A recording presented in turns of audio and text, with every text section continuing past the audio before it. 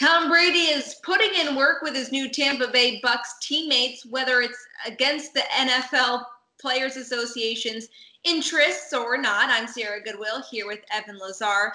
Now that there's been a couple positive coronavirus cases in a couple different organizations within the NFL, Tom Brady is still going out for these voluntary workouts, getting to know his new teammates on offense, and you're fired up about it. Why? I'm a little fired up about it because for 3 years, I heard Tom Brady stand right in front of all of us and say that he needs to spend time with his family in the offseason. The exact quote from last year, where my kids aren't getting any younger, so just trying to spend time with them. And that was his excuse for why he didn't go to OTAs, why he didn't work out in the offseason with his teammates as much as he normally did, the Montana trips, things like that, the passing summits.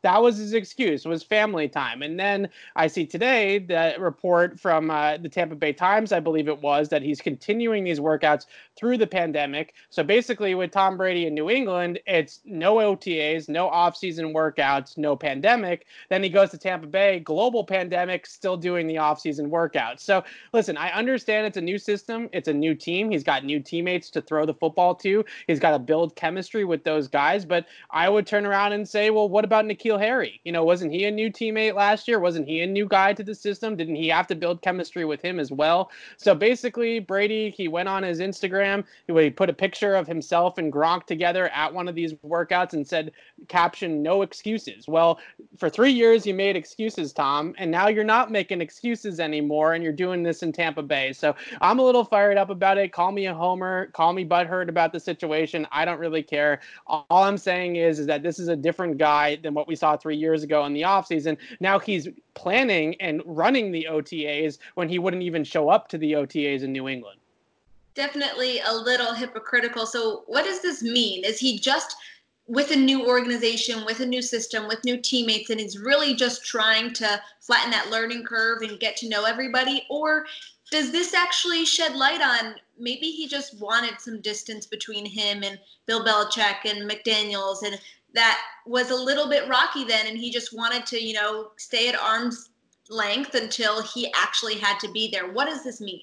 Yeah, from the conspiracy theorist in me, Sierra wants to say that Brady not showing up to OTAs, Brady taking a little bit more of a standoff approach when he was in New England in the twilight years with the Patriots, was sending a message to the head coach. I truly think that he was sending messages to Bill Belichick that he was unhappy here. He was unhappy with the offense around him. He was unhappy with his contract situation, and his leverage was to sit out, was to not show up. And I think that was really what he was doing at times. But I also think that, listen, after 20 years in the system with the Patriots, you don't need to go to every little workout to learn the intricacies of the playbook, to learn the terminology, to learn what you're running from the base, formations and the base kind of concepts of your offense. Brady obviously had those down in New England, and he didn't have to, kind of reinvent it every single offseason, where with Tampa Bay, he's in a whole new system, whole new terminology, learning new teammates, learning a new situation. So I do understand that there needs to be a little bit more kind of urgency there, a little bit more attention there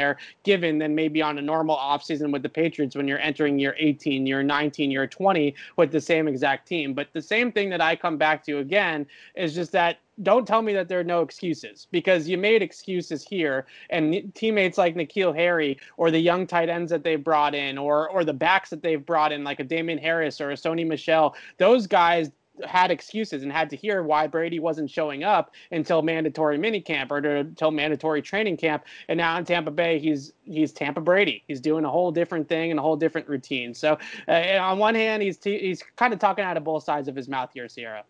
He's definitely got his Tampa tan, too, so he's looking like he's enjoying himself down in Florida. Well, we'll keep you updated with all of our Patriots and NFL coverage on our website at clnsmedia.com and on our YouTube channel at Patriots Press Pass.